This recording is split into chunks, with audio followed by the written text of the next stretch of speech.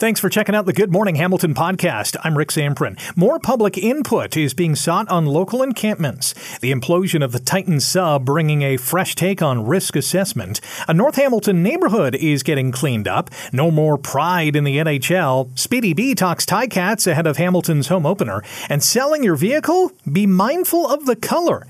The GMH podcast begins now.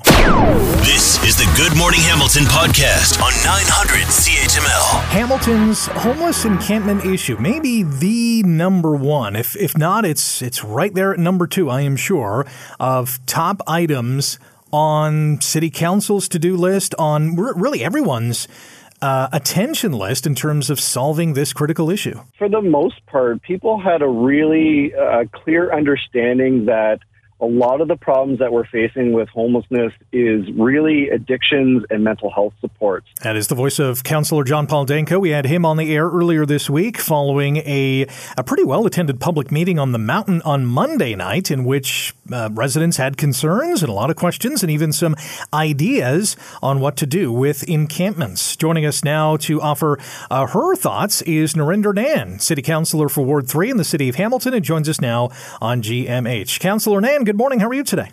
Good morning. I'm doing good. How are you? I'm not too bad. Where do we go with this? There's so many different things we have to do. Where do we start and where are we right now?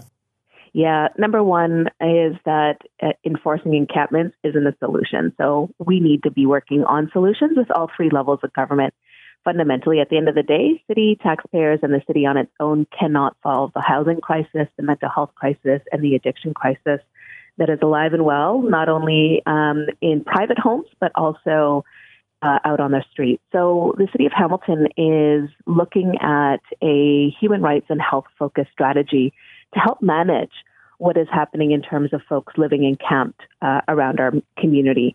And there's two areas that we're looking for input from our residents from. One is what are the kind of supports that are needed for our unhoused residents to make sure that we are fulfilling that mandate of a health-focused and human rights approach.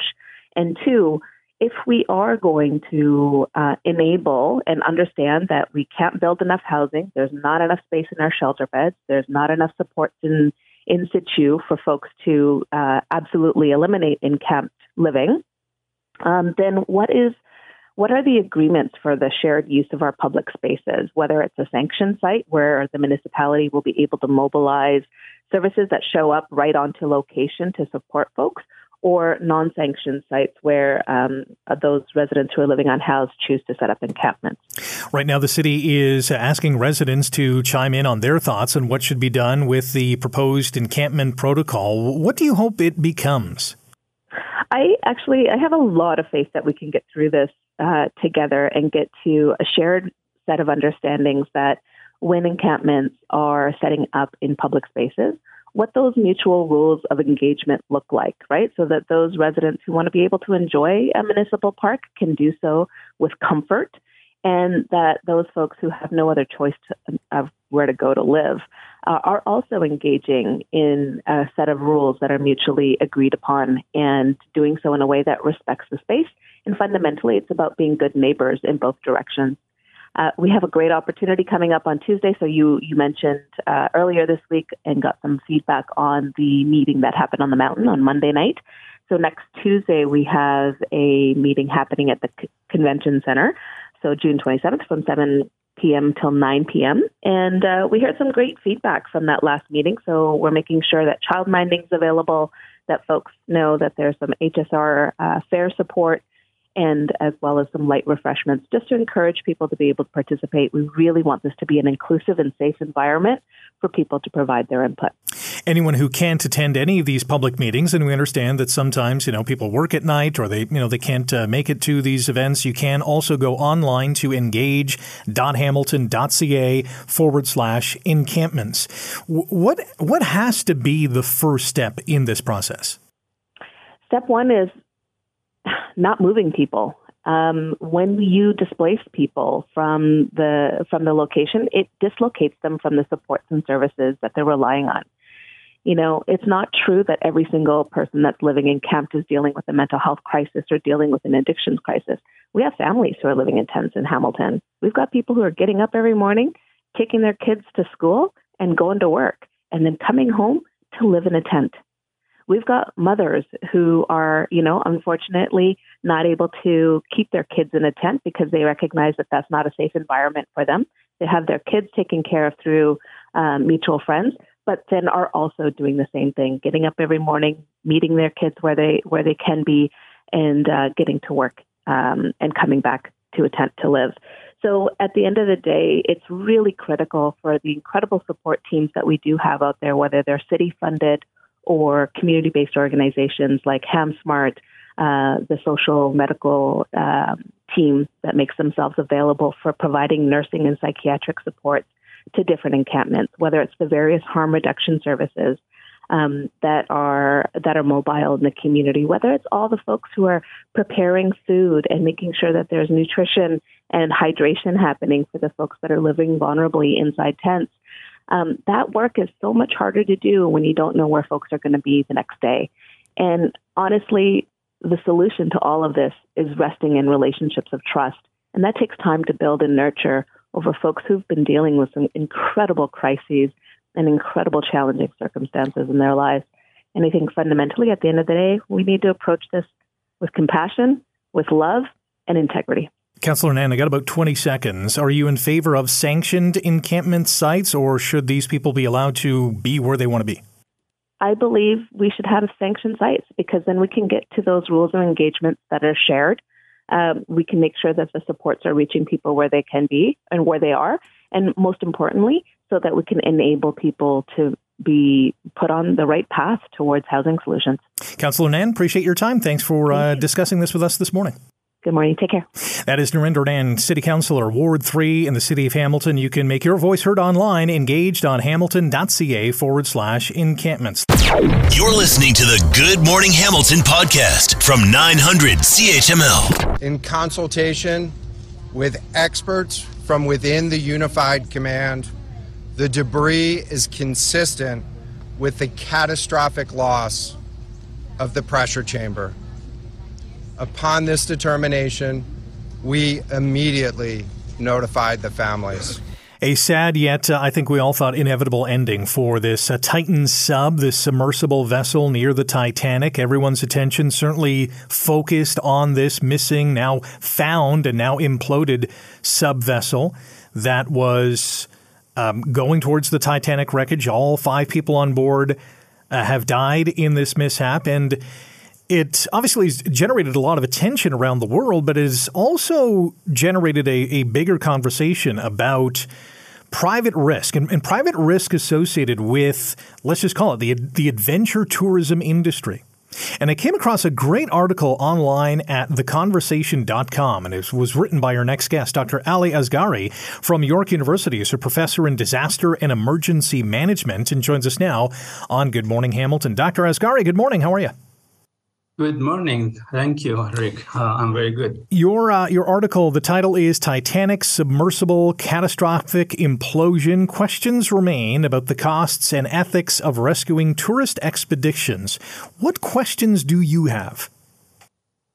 There are a number of questions, but of course, I'm focusing mostly on the questions that are related to disaster and emergency management, in particular, from one side, that is the risk management process, and on the other side, the impacts of this assessment and these activities or operations on public search and rescue operations in general. That's the essence of my focus basically in this article. With that risk management or risk assessment, when things go wrong, as it did in this case, there's time, there's money, there's resources, there's lots of attention paid to trying to find these individuals or this vessel in this particular case. There's a lot of money being spent on this. What are your thoughts on that? Exactly. Thank you so much for the question.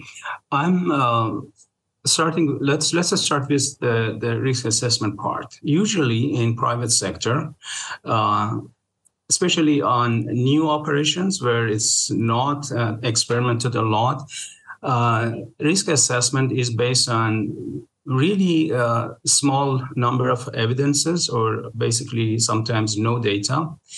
And these kind of risk assessments put those who are using or are involved in the operation at risk that is not well assessed. And the point is, usually at the private sector, not always, but in these particular cases, what they look at is the probability of the incident like this happening, and on the other hand, the consequences.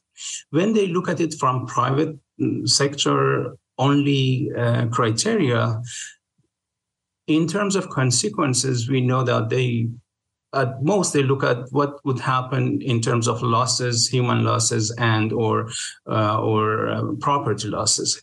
And in this case, this may have been done, and this may have been taken as, maximum amount, that is, for example, loss of the crew and loss of the vessels, etc. But what is not usually considered in these kind of calculations is the cost associated with, or additional costs associated with what happened or what costs are associated when something goes wrong in essence. This is one hand. And on the other hand, the probability is really unknown, because these are not kind of activities that are happening very regularly. And these are really rare cases. So you don't have basically data to support your risk assessment anyway. So it is really a very unfinished, I would say, risk assessment in general. I stop here because the other part of my argument is about what happens then after if we want to consider these kind of extra societal consequences into our calculations of risk. And that's where I wanted to go. We're speaking with Dr. Ali Asghari. He's a professor in disaster and emergency management at York University, and has written a really interesting article about risk assessment. And when you look at, this particular case, this is an underwater operation, which makes search and or recovery a very unique challenge because it's not like we can see it. We have to go in a vast amount of water. It takes a lot of time. It takes a lot of money. It takes a lot of energy. Should there be some kind of waiver, some kind of new rule associated with this kind of risk? Exactly. That is why we have, for example, building codes in our cities. We have building or structural codes in other operations when there are risks involved. We know, for example, cities when they issue permit for high-rise buildings of certain floors, they have to provide fire service to them once they provide the permit. Here is the same. If we are not sure we can handle this kind of risk, it is basically a no-go.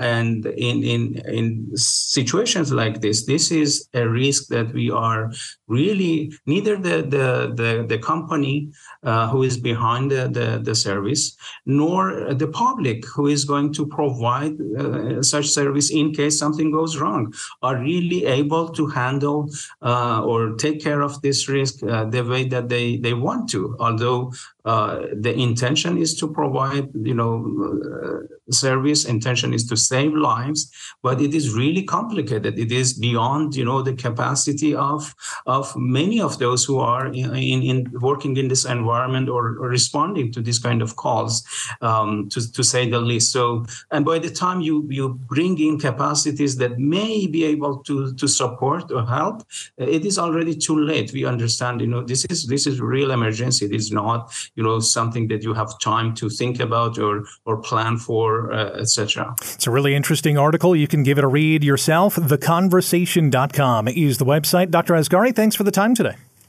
Thank you very much for having me, Rick. That is Dr. Ali Asghari, a professor of disaster and emergency management at York University.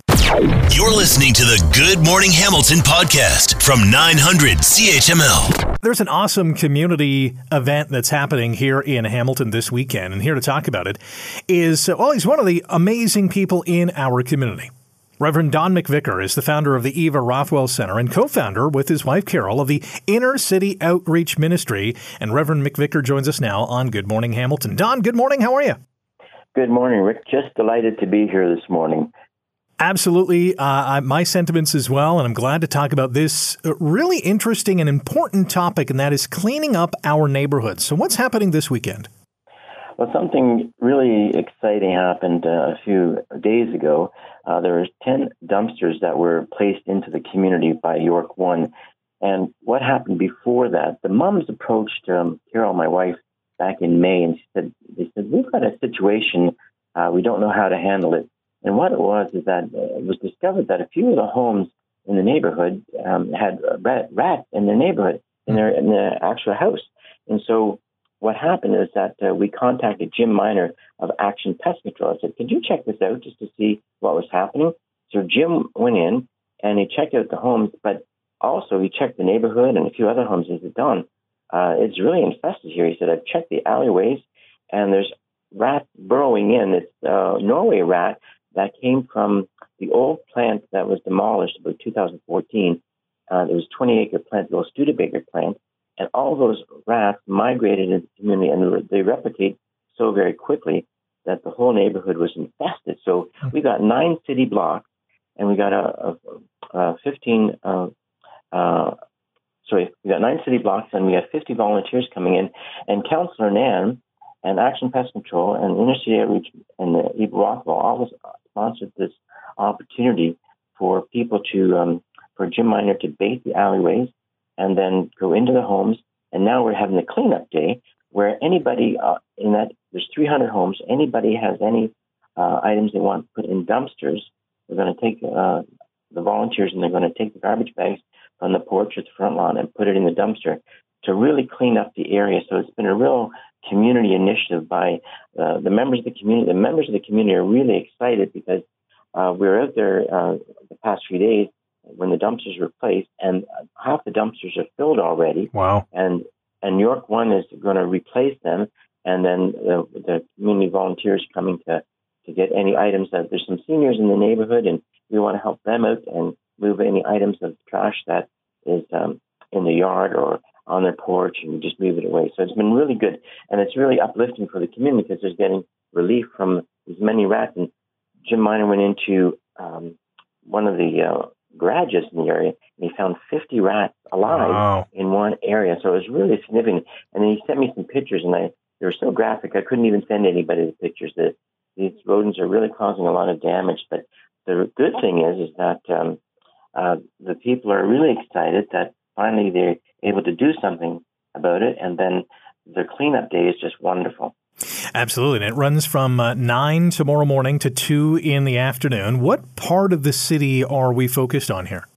So we're looking at Wentworth to Emerald, from Mars Avenue to Burton. So there's 9 city blocks, 300 homes, and that's the area that when the demolition of the company happened, the old industry, that's when the rats moved into the neighborhood. And people have been trying their hardest, but just can't get a hold of it. Now, Jim Miner of Action Pest Control, he went in, assessed the situation. He said, look, he took me through the alleyways, and he said, look, where all the rats were burrowing in underneath the different garages. And he said, these are all their homes. He said, I'm going to bait all of these. So it was really effective. He went in the alleyways. Now he's going into the homes. And if anybody has anything that they want to dispose of, then that's what we're coming in on Saturday for. We have another minute with Reverend Don McVicker. He's the founder of the Eva Rothwell Center and co-founder of the Inner City Outreach Ministry. And they're going to be going door to door to collect a lot of junk and a lot of stuff that people no longer need in north end of Hamilton. What is there still a call for volunteers? Do you need more people to come out to help? Yeah, we've got Carrigo coming out, Hamilton Police, Team Orange from Arsenal and DeFasco, Mohawk College, members of the Eva Rothwell, the Inner City Outreach Ministry, and Empower U, the hockey team that they do training with. They're coming out, and we'd love to have anybody that wants to come out for 9 o'clock. You register, you sign up, and then you get a T-shirt, and you walk the neighborhood, and it's a meet and greet, really. It's just, hi, how are you doing? Do you have anything that we can put in the dumpster for you? And pretty much the folks just want to engage themselves in the community, so everyone is welcome. It's an amazing thing. Cleaning up our community is always an important thing. And Reverend McVicker, we thank you for sharing the news today, and good luck tomorrow. Thanks so much. Appreciate it. And as Have a great day. That is Reverend Don McVicker. He's the founder of the Eva Rothwell Center, co-founder of the Inner City Outreach Ministry, one of the amazing people in our community. Now, there are some restrictions on what residents can throw away. They're not accepting any yard waste or concrete or tires, no paint cans, batteries, or food waste. And this is tremendous, though. This is cleaning up a neighborhood. The rats are being taken care of by Action Pest Control. There's dozens of volunteers that are going to help out. This is community building. This is what being a resident of this community is all about, looking out for one another. You're listening to the Good Morning Hamilton podcast from 900 CHML. The best game you can name is the good old hockey game. Well, it is a great game. On the ice for sure, although there are, with any major sporting organization, whether it's a team or a league, there's some things that we have to iron out. And this is one of them. And I'm not sure the NHL is going about it the right way. Calling it a distraction, National Hockey League Commissioner Gary Bettman has recommended to the Board of Governors that teams no longer wear themed jerseys for warm-ups, including pride jerseys, military nights, hockey fights, cancer. These are going to be taken off the table. Morgan Riley touched on this in an interview with TSN yesterday. We're going to support those communities that need it, whether we wear jerseys or not. That's always been our take on things. It's not a competition for, who can wear the best warm-up jersey or best apparel. It's deeper than that. And for me personally, with the pride community being one of those things to me, I'm always going to offer support to that group. And whether we wear jerseys or not, that's not what's important. So no matter what, the Leafs defenseman is fully on board with supporting pride events and, all the other events that the Maple Leafs and other teams are focused on. David Palumbo is the chair of the You Can Play project and joins us now on Good Morning Hamilton. David, good morning. Welcome to the show. Good morning. Your reaction to what the National Hockey League is now doing in relation to pride jerseys? Well, it's certainly disappointing. It's concerning. For the better part of over a decade, really, we've been working on this mission of inclusion and making sure that people find a safe space within the sport that they love. And we've seen a lot of progress. However, decisions like the one yesterday, it is concerning. It is disappointing to see that as you played with Morgan Riley, during this past season, we had probably the better part of over 95% of the players proudly wear those jerseys in the warm-up to support the community, to make a statement of their values. And that's important visibility. That being said, Pride nights aren't going anywhere, and we're not going anywhere. And we're certainly going to be working with teams and players like Morgan and others to make sure that that voice continues to be amplified. Commissioner Bettman says, quote, "It's become a distraction and taking away from the fact that all of our clubs host nights in honor of various groups or causes, and we'd rather they continue to get the appropriate attention they deserve." It's an interesting comment. I know where he's coming from, but I'm not sure if the attention is going to be as big as if you see your favorite hockey player wearing a pride jersey or a military night jersey. That's right. I think, what we're talking about here in the pregame warmup is a 16-minute opportunity for the players to display those jerseys. And it may seem like a short amount of time, but Rick, I think anyone who has been to a game, you see the flood of children going to the glass during the warmups. They want to catch a puck. They're looking at their stars playing.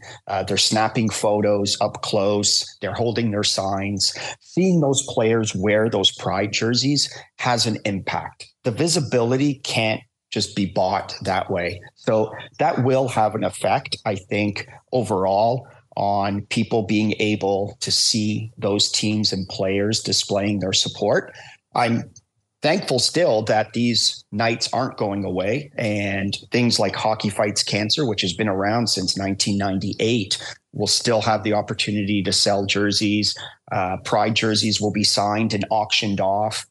All those things will still be around. So if it's anything, this just makes sure that we have to double down with these teams that have to come up with now more ways of making sure that that statement of support is seen by as many people as possible. David Palumbo is our guest on Good Morning Hamilton on 900 CHML. David is the chair of the You Can Play project. And, as disheartening as this decision and announcement is, it also comes during Pride Month, which seems to be tone deaf from the NHL.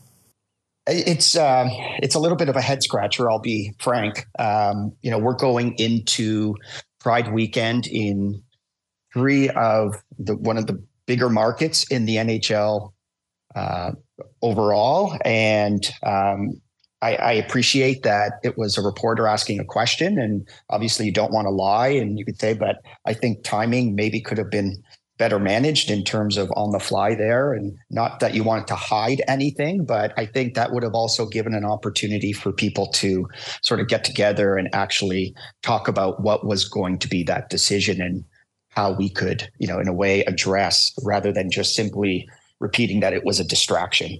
We've got about 90 seconds to talk about what is going to happen. And you mentioned it earlier, Pride Nights will continue. Will they be bigger to maybe grab a little more of that attention pie? I certainly hope so, and I think that's going to be the case.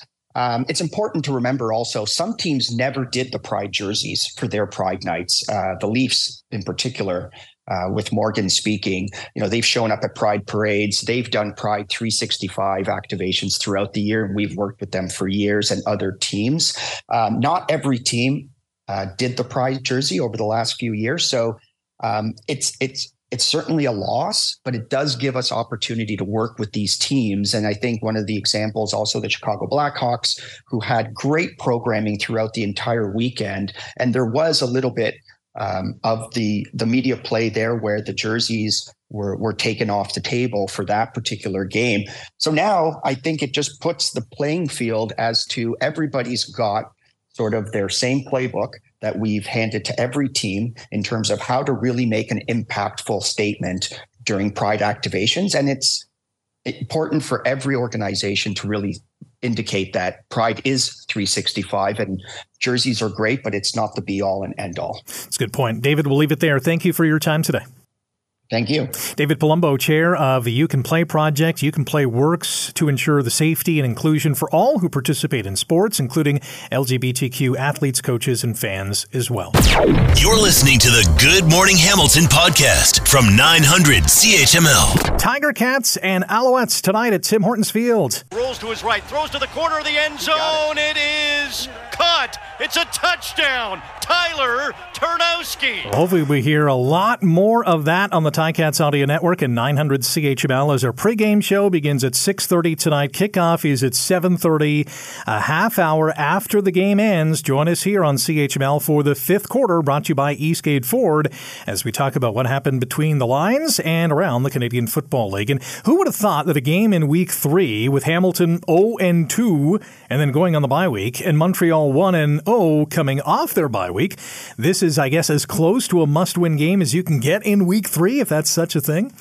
Here's a guy who has played in some enormous games for the Black and Golds, Grey Cups, playoff games, regular season, throwdowns. Brandon Banks, who is the Hamilton Tiger Cats alumnus of distinction tonight, joins us now on Good Morning Hamilton. Speedy B, good morning. How are you? Good morning. Good morning. Thank you guys for having me. Hey, what does it mean to be the alumnus of distinction tonight? It means a lot. It just shows it shows that the team and the city just showing appreciation for what I did. So I'm just happy to be back to show the love back.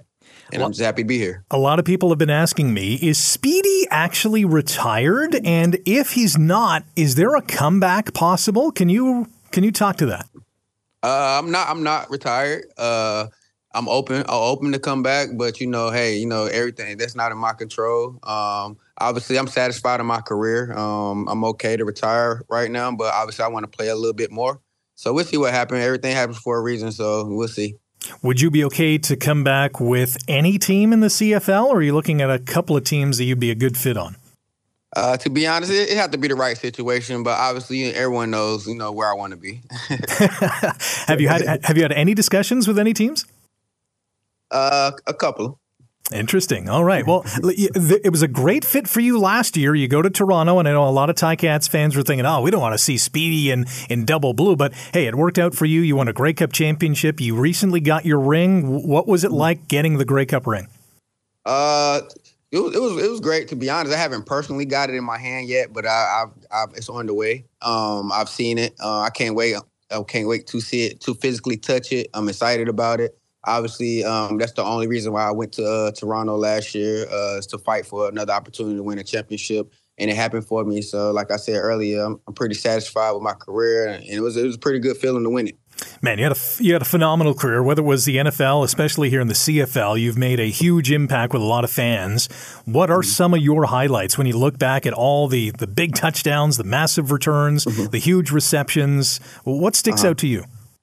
Like you started off with the fans. I mean, I gained so many great relationships with some of the fans out here that I still keep in touch with to this day. Obviously, if I go back in time to remember the opening of the new Tim Hortons Stadium was a great time. I can remember right off the bat. And probably one of the East Final games, I think 2015, when I had a couple of big returns. It was pretty good atmosphere that really stick out in my head that I remember right now. That was just so fun, and I'll never forget. How much of this year's team have you been able to watch? You know me, I'm tuned all the way in. I'm watching every game. I wouldn't say every snap, but I'm definitely tuned in to everything that's going on. They got a good team. Obviously, anytime you got Coach O leading you, I always believe. Obviously, situations have happened with, Bo getting hurt and things like that. But I think, it's a new team and got new guys. And I think the farther along they get in the season, I think they'll win more ball games. I'll end with the last question about your potential future. What percentage would you give it in making a return this season? Oh, man, it's pretty much up in the air, 50-50.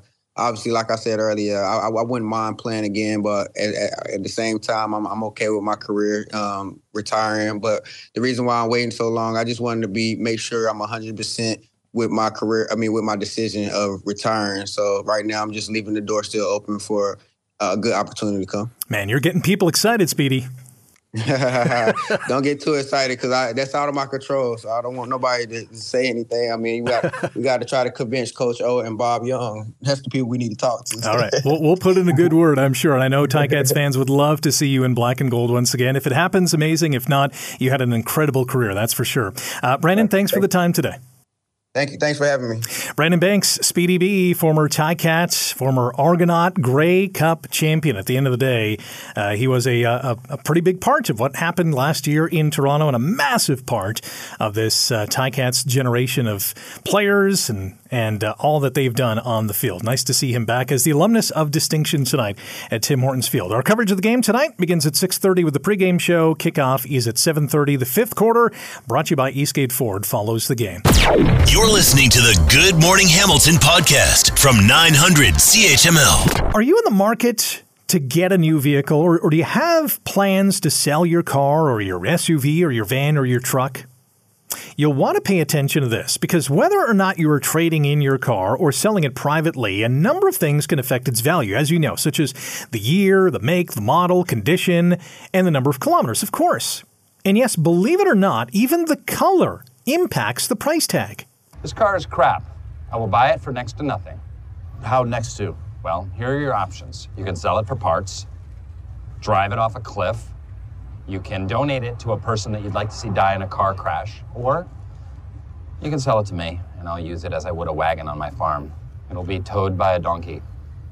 I have to pick one of those? Yes. Do it. Shake my hand. You will sell me this car. Shake my hand. Yeah. All right.